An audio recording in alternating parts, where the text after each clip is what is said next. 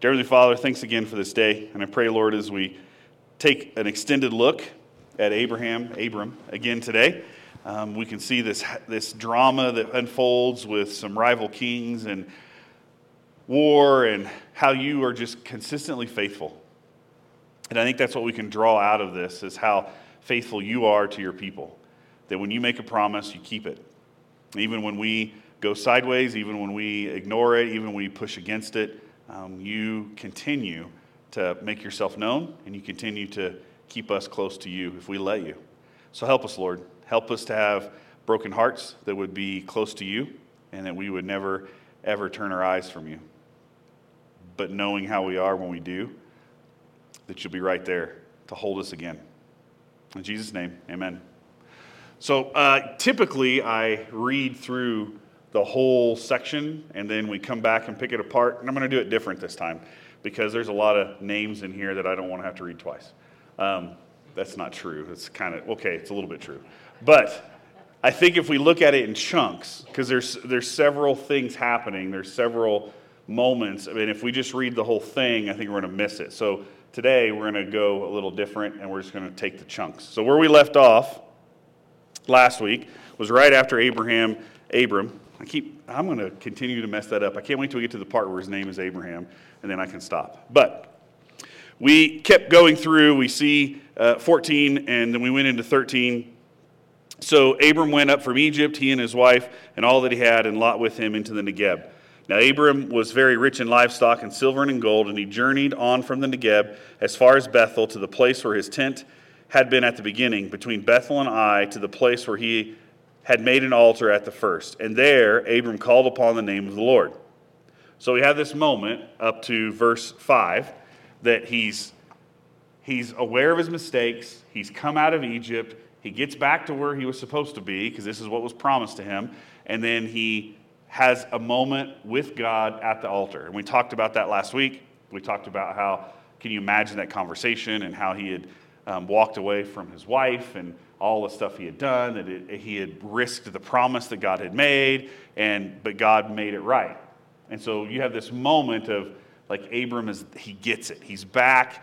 He gets it. He's in the promise. He's not going to go. He's not going to walk away from that. He's not going to mess this up. But we see over and over and over again that God is the central character at keeping his promise. That as much as we look at these characters in the Old Testament, that we have to try to put ourselves in their shoes, we try to put ourselves in the hearts and the minds and what they're thinking and what they're doing, don't forget that the central character is God himself and his being a promise-keeping God. That he is going to continue to hold fast to the overarching promise he's made, that there will be a people that will spread across this planet to bring glory to his name. And so too often we get so caught up in the moment, even though it matters and our hearts matter to God, but we get so caught up in the moment that we forget the overarching picture. And so part of that overarching picture is that this land has been promised. It's supposed to be a place of God's glory being known. And then we get this moment where just right when it's all coming together again, like, okay, Abram's got it.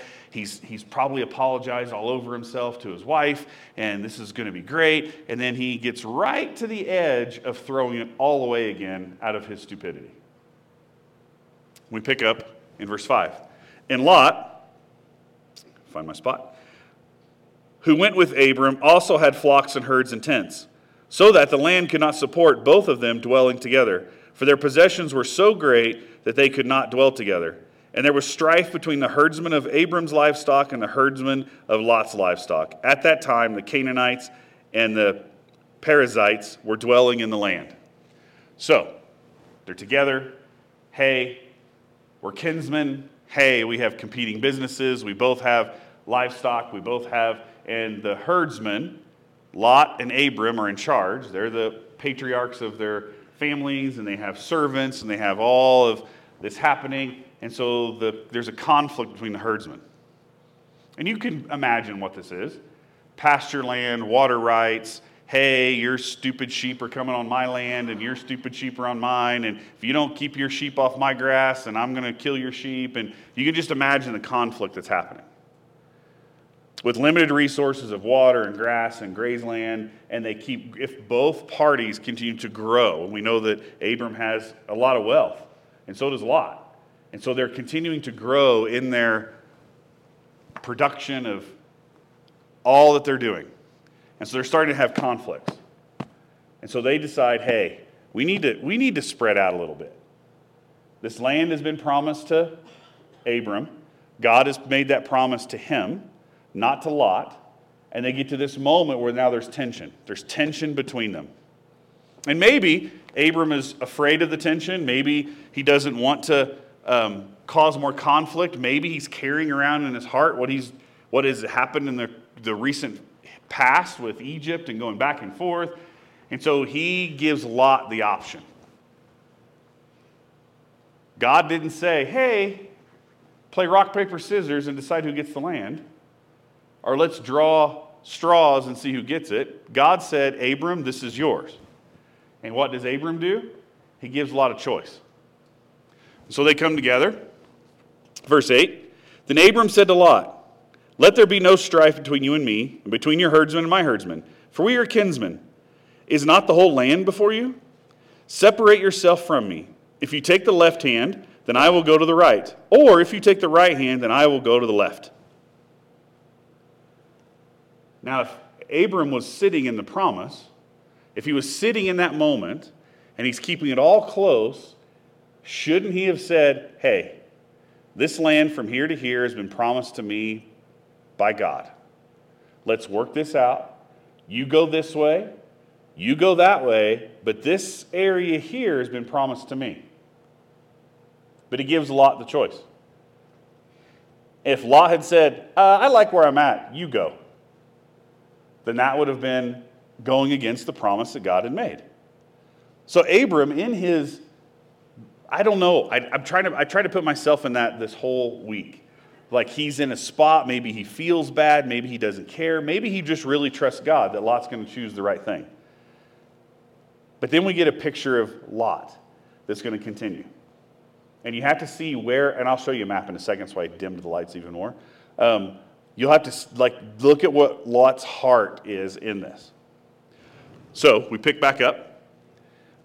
Lot lifted up his eyes and saw the Jordan Valley was well watered everywhere, like the garden of the Lord, like the land of Egypt, in the direction of Zoar.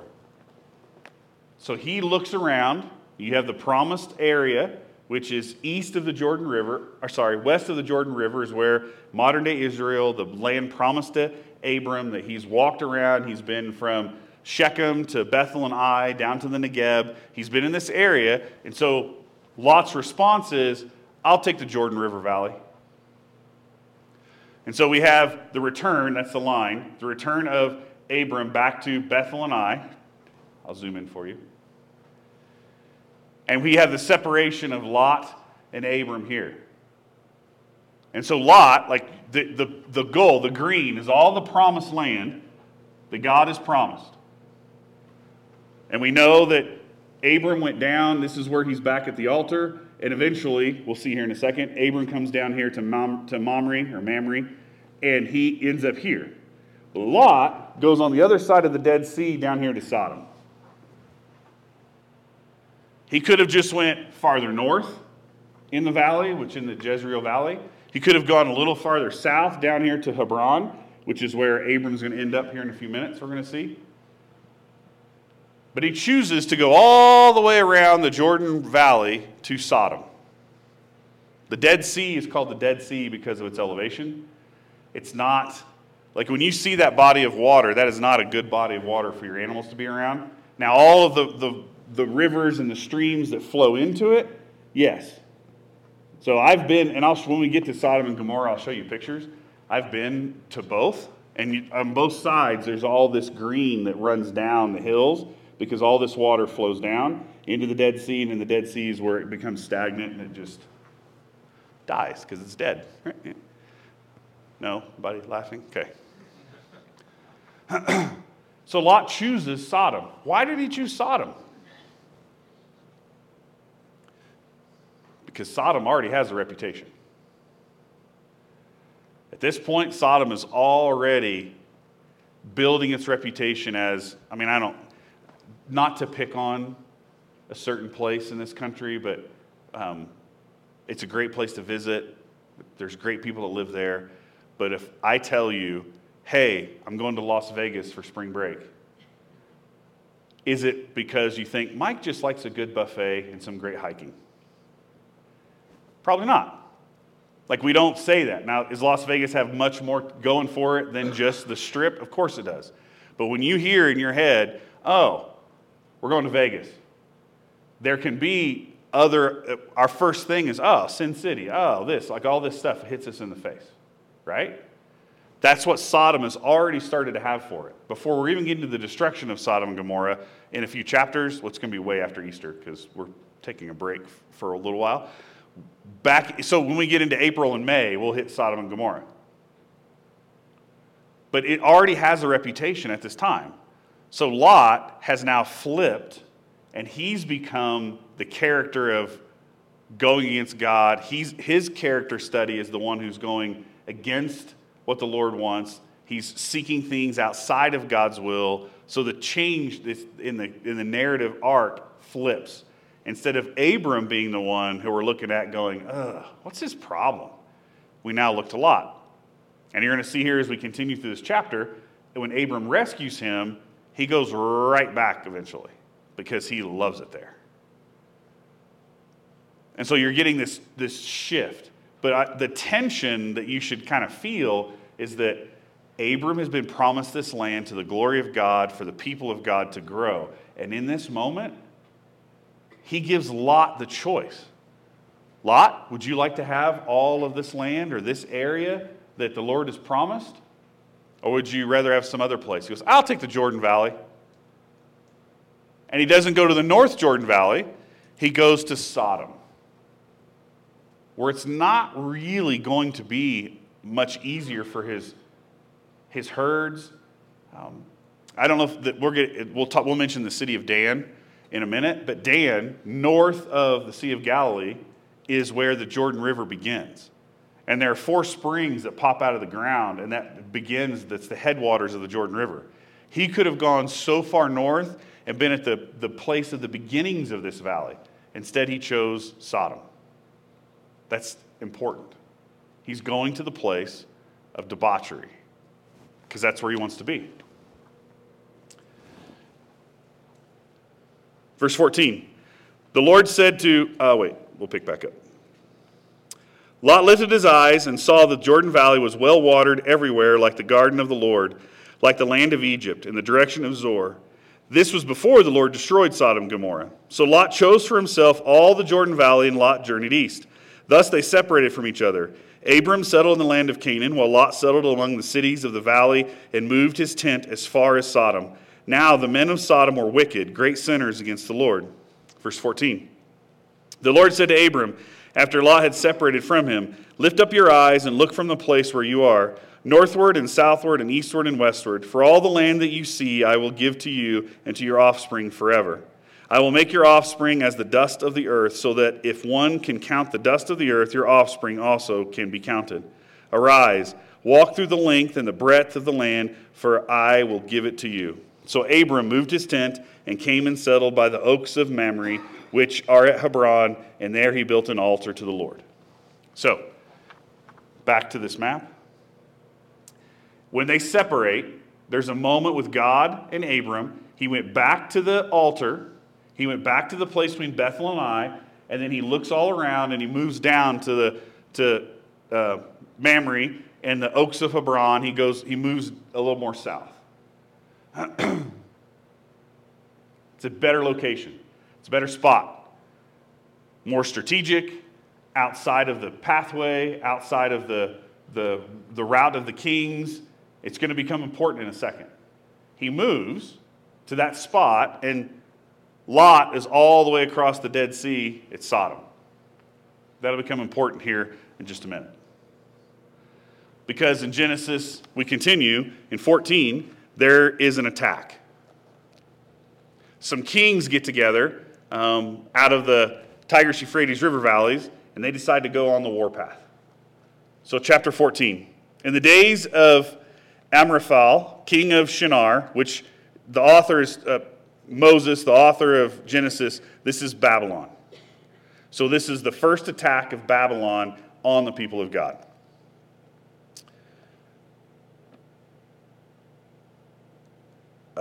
King of Elasar, I can't say that name.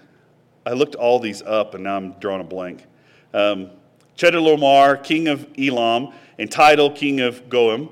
These kings made war with Bera, king of Sodom, Bersha, king of Gomorrah, Shinab, king of Admah, Shemember, king of Zeboim, and the king of Bela, that is Zor.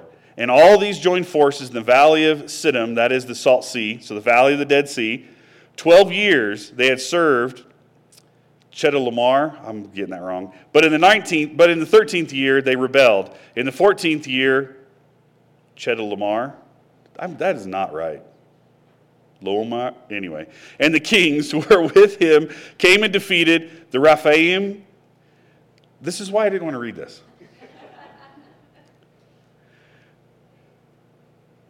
We're just going to skip down. Then, in verse 7, then they turned back and came to En-Mishpat, that is Kadesh, and defeated all the country of the Amalekites and also the Amorites who were dwelling in Hazazon Tamar. Then the king of Sodom, the king of Gomorrah, the king of Admah, the king of all of those. 10. It was 4 against 5. Now the valley of Siddim was full of bitumen pits, and as the kings of Sodom and Gomorrah fled, some fell into them, and the rest fled to the hill country. So the enemy took all the possessions of Sodom and Gomorrah and all their provisions and went their way. They also took Lot, the son of Abram's brother, who was dwelling in Sodom, and his possessions, and went their way. So there's rival kings are on the warpath. And you have 4 kings coming out of the Tigris-Euphrates River Valley, and they're coming all the way down the valley, and they're going to take out where Lot is. So all the kings I mentioned, you've got Sodom, Gomorrah, they're going to come all the way down into this valley, and they're going to circle, which is known as the Route of Kings. They're on a warpath. They're just coming to grab stuff. It's not really, hey, I want this land. It's a raiding party. They are out for taking possessions, getting slaves, taking people. They're on the warpath to just grab all of the resources. They don't want to settle this land. They don't want to be here. We're more familiar with this coming from Viking raiders and the stories of the Anglo-Saxons and coming across and raiding into England and then going back with the spoils of war. That's what's happening here. But they're going to go down the valley and they're going to come and circle back around.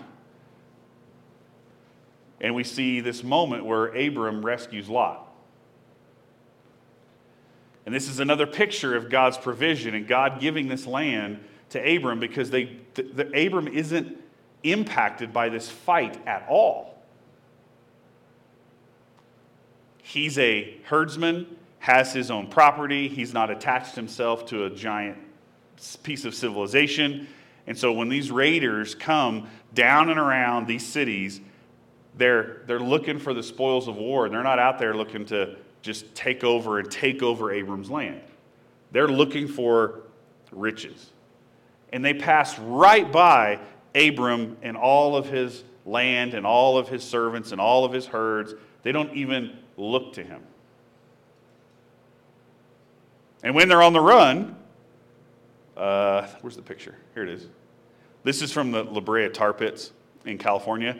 But bitumen it's tar. And so the kings of Sodom and Gomorrah are running for their lives and they end up running into a spot where they're sucked into tar pits and die. Maybe a little foretelling of the future of those cities. I don't know, maybe. I just thought it was an interesting detail that we just kind of pass over. So verse 11. Then one who had escaped came and told Abram the Hebrew, who was living by the oaks of Mamre, the Amorite, brother of Eshcol and of Aner. These were the allies of Abram. When Abram heard that his kinsmen had been taken captive, he led forth. Well, I have to keep going, sorry. Heard that his kinsmen had been captive, he led forth his trained men, born in his house, 318 of them, and went in pursuit as far as Dan. And he divided his forces against them by night, he and his servants, and defeated them and pursued them to Hobah, north of Damascus. Then he brought back all the possessions and also brought back his kinsman Lot with his possessions and the women and the people. So you have this picture here of this warpath going all the way down, taking all the people of Sodom and Gomorrah, just rampaging through. And then as Abram hears about this, the army has already passed. They've passed and gone, and so Abram chases them down all the way as far north as Dan, which is the beginnings, the springs that begin the Jordan River, that pour into the Sea of Galilee, that then trickle out of the Sea of Galilee to the Dead Sea. Like, this is an important strategic spot. And so he chases them all the way to Dan, and it's kind of the beginnings of the route of kings, the trade routes that you're going to go on both sides. You can go one side or the other of the Sea of Galilee, and so it's a pinch point, and it's a point leading into them going back to the Tigris and Euphrates. It's like the last spot where you can fill your water up and you get back and before you transfer and you head back to where the Tigris and Euphrates, where these kings are coming from. And so Abram chases them down to rescue Lot. And then we see this picture of Lot with 318 trained men taking on these armies. And we're starting to get these images they're going to carry on through the Old Testament of God using small forces to tackle overwhelming forces.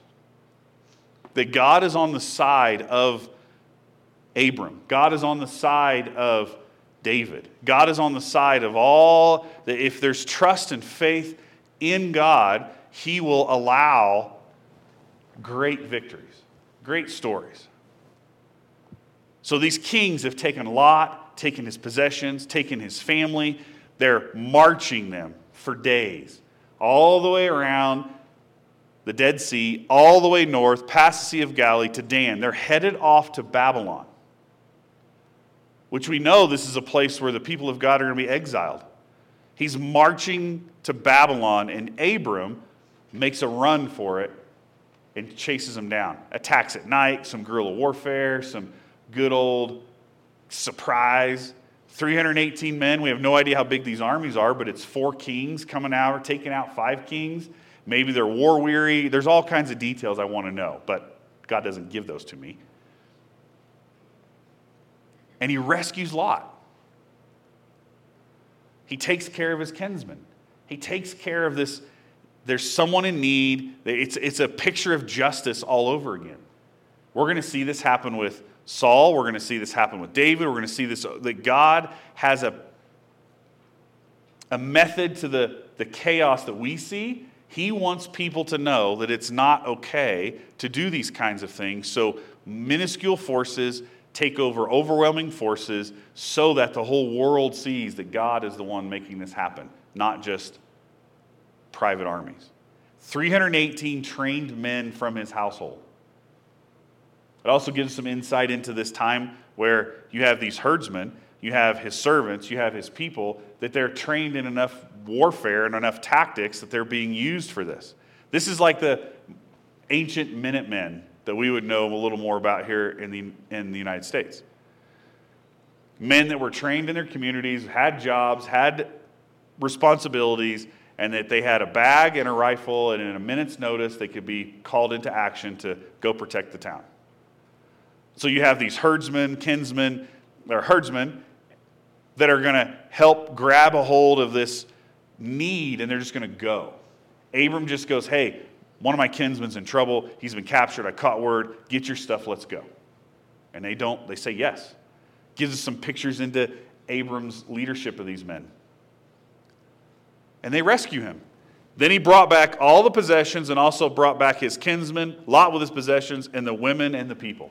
He rescues them all and brings them all back. Do you think maybe there's a little bit of loyalty to Abram after this, or the story of Abram starts to spread in this whole river valley? We got rescued, and we'll see here next week Lot goes, hey, I'm going back to Sodom. What? You moron. That's why Lot becomes the picture of rebellion.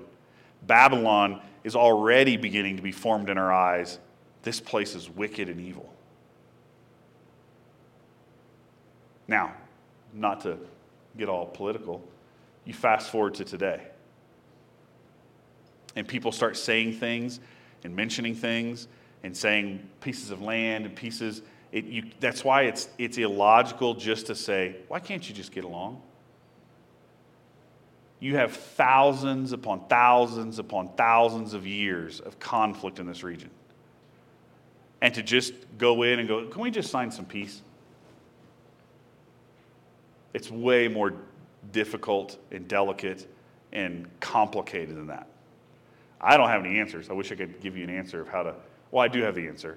Jesus just needs to return. But save that. Like, this is thousands of years of conflict in this region. You don't just push that away. It's hard for us in the United States to get rid of high school rivalries in sports. Like, I've seen grown men 30 years after they've graduated angry at the opposing team. Like, you do realize high school's over, right? And that's just a sports team. High school rivalries. Now you expand that to this kind of conflict. We need to be a little more delicate and a little more nuanced in our conversations about what's happening over there, because, yes, we all want peace, but it's not just as easy as saying, hey, it's just a piece of land. It's been fought over for generation after generation after generation. So what's this mean for us today? We see right now that Abram has turned back to God, and God is honoring and blessing and using him. It's a beautiful picture of redemption. All the way to Egypt, gives his wife away to another man, the conflict, he runs, he repents, he goes to the altar, and then God uses him in a miraculous way to rescue his kinsmen, to rescue his family, to rescue all the other people that are caught up in this conflict. Sends those kings packing. But we'll get to chapter 20, and he's like, oh yeah, she's my sister. All over again. But right now, he's in it. Lot has become the image of rebellion now. Lot has become this, and we're going to see this continual through the rest of the story arc of Lot himself. He's a man who is seeking after things outside of God, but Abram, for right now, is the one who's chasing after God. So it leads us to some questions, I think, for us in reflection. What promises from God are you living under? And this might take some reflection in the rearview mirror. What has God told you in the past? You've really felt led by God? There's been promises. There's been, what's that look like? For me, and these are the big picture ones, and we're going to see here in a minute how those can sometimes be sent sideways because of your own doing or stuff from the outside. And how do we hold fast to those promises? I remember this moment where I read a book and I knew I wanted to be a teacher. I read this book and I felt like history wasn't being taught to its fullest. And so I read this book, and I had been part of a small group when I was in college, and this is what I need to teach. And so there was a promise. I felt God say, go be a teacher. I really felt that. And so then I do it. Because at first, I was a history major going to go to law school. And I was really kind of like, I don't know if I want to do law. I don't know. It made sense, and I'm going to do that, and I love history. And so what do you with a history degree? Well, you go to law school. And then in my junior year, I really felt called by God to be a teacher. And so I became a teacher. And then you continue. I taught high school. I'm growing in my love of the Word of God. I fall in love with inductive Bible study. And then I start feeling this gnawing on me that I need to teach the Bible. I need to do this. And so then 6 years in, I quit, and I start fundraising for a campus ministry position. Year and a half into that, I quit, and I moved to West Virginia. And all through that, there was this, I really felt this call in my life to be a teacher, and that never changed. I don't think that's ever going to change. But how it looks is very different. I was teaching high school, and I think there's part of me that would have been happy doing that for my entire life. I really enjoyed that. But the call, I felt like it shifted. And so there can be an overarching call on your life, a promise that God has made. And I really felt that he said that to me at this church in Indianapolis. I'm praying about what I'm supposed to do. Should I become a double major and get the education degree? And there was all these obstacles and all this stuff. But I just felt like that's what I'm supposed to be a teacher. Well, it looks vastly different now, but I think I'm still teaching. So it can look different. If there's a promise and you feel like this is what I'm supposed to do, I really feel called by God to this, but there can be all these hiccups and twists in the path, and you hold fast to those. Had our kids. I'm going to spend time. I want them to know the Word. I was terrified. I shared it a couple weeks ago to the baby dedication we had in the second service. That I was really terrified of having preacher's kids that were going to, because you hear all the stories. The preacher's kid, the wild, there's even rock songs written about the preacher's daughter. And I'm like, oh, I'm just terrified. And what am I going to do? These kids are going to be around the Bible all the time, and I want them to know it. I don't want them to stray, and I don't want them, I want them to love the Lord. And how am I going to, I got to do this. And so you just hold on to them. And there's some stuff that's in my control and some stuff that's not in my control. But I felt all the way back then, when both of them were born, you set the kindling and I'll light the fire. You put every opportunity in front of them and then you trust me. And now I have two kids that serve the Lord and serve in ministries on campus, at the high school. They love to serve, but that's not all just me. I felt a promise, if you just are diligent and you just stay connected to me and you put this, then go. Now, who knows what's going to happen? They're 18 and 15. Who knows what life, but then the foundation is there. The core is there. There's a promise there. But then stuff goes sideways. So then we all have these overarching promises. Then we have the stuff, the curveballs of life. Marriages fall apart. Job change, sickness, frustration, health, all the curveballs. Heartbreak, despair. Read through the Psalms. We all have these, don't we? I never thought I'd be living in Wyoming. No part of my life did I think I'd live in Wyoming. But man, it's been such a blessing. I love this place. But if you asked me 20 years ago, hey, if we open up a map of the world, where do you think you're going to be when you're almost 50? Wyoming wouldn't have been on there.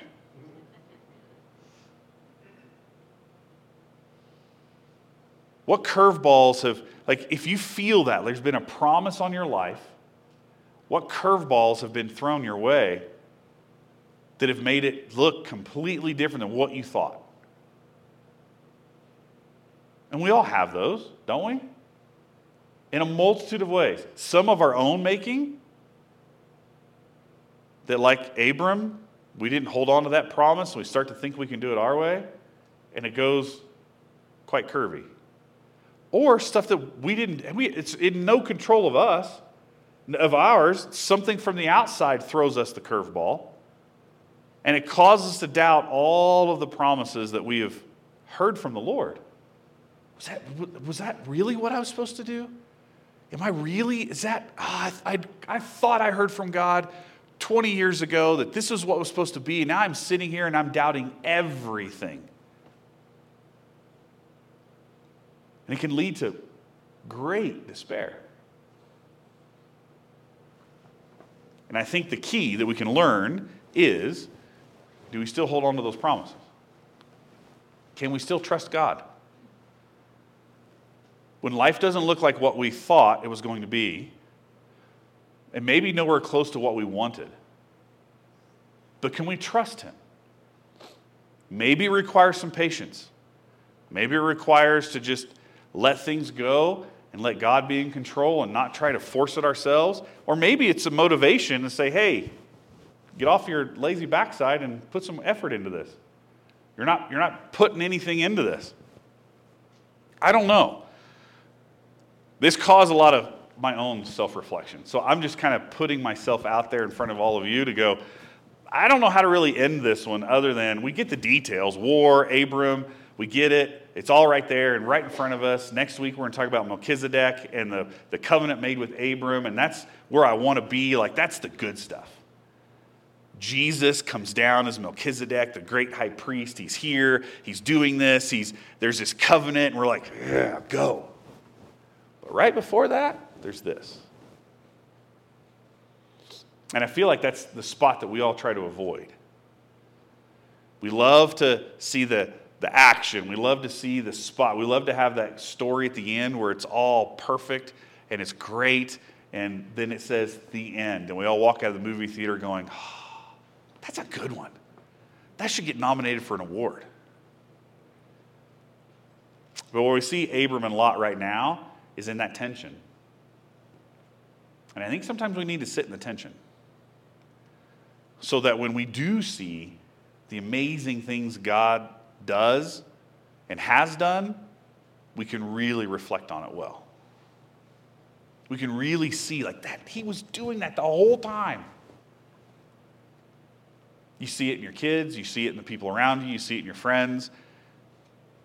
When you've been on your knees praying for people and praying for situations, and you don't know what's going to happen, and you're unsure, and then you see that the corner is turned, and you go, you were there the whole time, weren't you? Weren't you?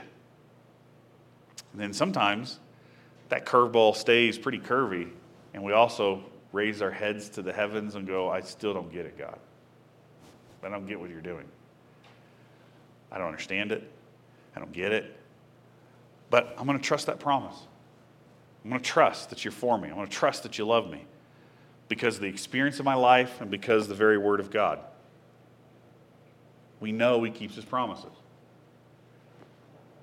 So that's your homework for the week. What promises do you still live under that have been part of your life from the beginning of your faith or from a month ago? And maybe write them down, like think about them. And then maybe identify the curveballs. Where are the curveballs in this? Where's the stuff that's been, and is it of my doing? Maybe we need to repent of those. Is it stuff from the outside that's come your way that you have no control over? Have you had that conversation with God? Why, Lord? You made these promises, and now I've had these curveballs. What? Why? You know it's okay to ask Him those questions, right? It's okay to have a conversation with your Lord in heaven. And maybe He'll start to reveal the why. Maybe He won't. But at the end, the hope is that you will still trust in the promises He's made on your life. Even with all of the sideways journeys. In the several years ago, it was explained to me like this. You have the three wills of God. You have the sovereign will of God, that God's story will be known, His plan will be made, it will be done. You can take it to the bank, you can bet on it, His story will be known. And then you have what's known as the divine will of God, which is if we all follow the perfect path that God has for our lives, it's a straight line to Him. And then you have the permissive will, which is us, and the things that we decide, and we, just like what we're seeing with Abram. I'm supposed to go here, but I'm going to go here. She's my wife, but she's my sister. That's in that permissive will part, where God gives us, as image bearers, the ability to get off that divine path of our own making. The sovereign will is still going to exist. His story will be told. The perfect path of our lives would be the divine will if we just follow everything he says, which that's none of us. Because we have that sinful flesh that's in the permissive will. His promises of sovereignty never fail. Where are you at? What has hurt you? What has harmed you? What have you done? What are you holding on to? Do you still see God in the middle of it all? Maybe we need to repent. Maybe we need to put some effort in. Maybe we need to sit back and just breathe and trust that God's got us. That's often the hardest for all of us, is to let him just do his thing and love us. So that's your homework. What curveball's been thrown, and do you still trust him? Let's pray. Heavenly Father, thanks again for this day. Thank you for never giving up on us, for never letting go. Even when we step outside that path, even when we go against you, I pray, Lord, you'll help us to continue to come back to you over and over again in the same way that you always come to us. Help us, Lord, to never forget that, and help us to be able to sit in that promise. We know that you love us. You've proven it over and over and over again. But sometimes it's kind of hard to feel. So help us. Help us to feel your love. In Jesus' name, amen.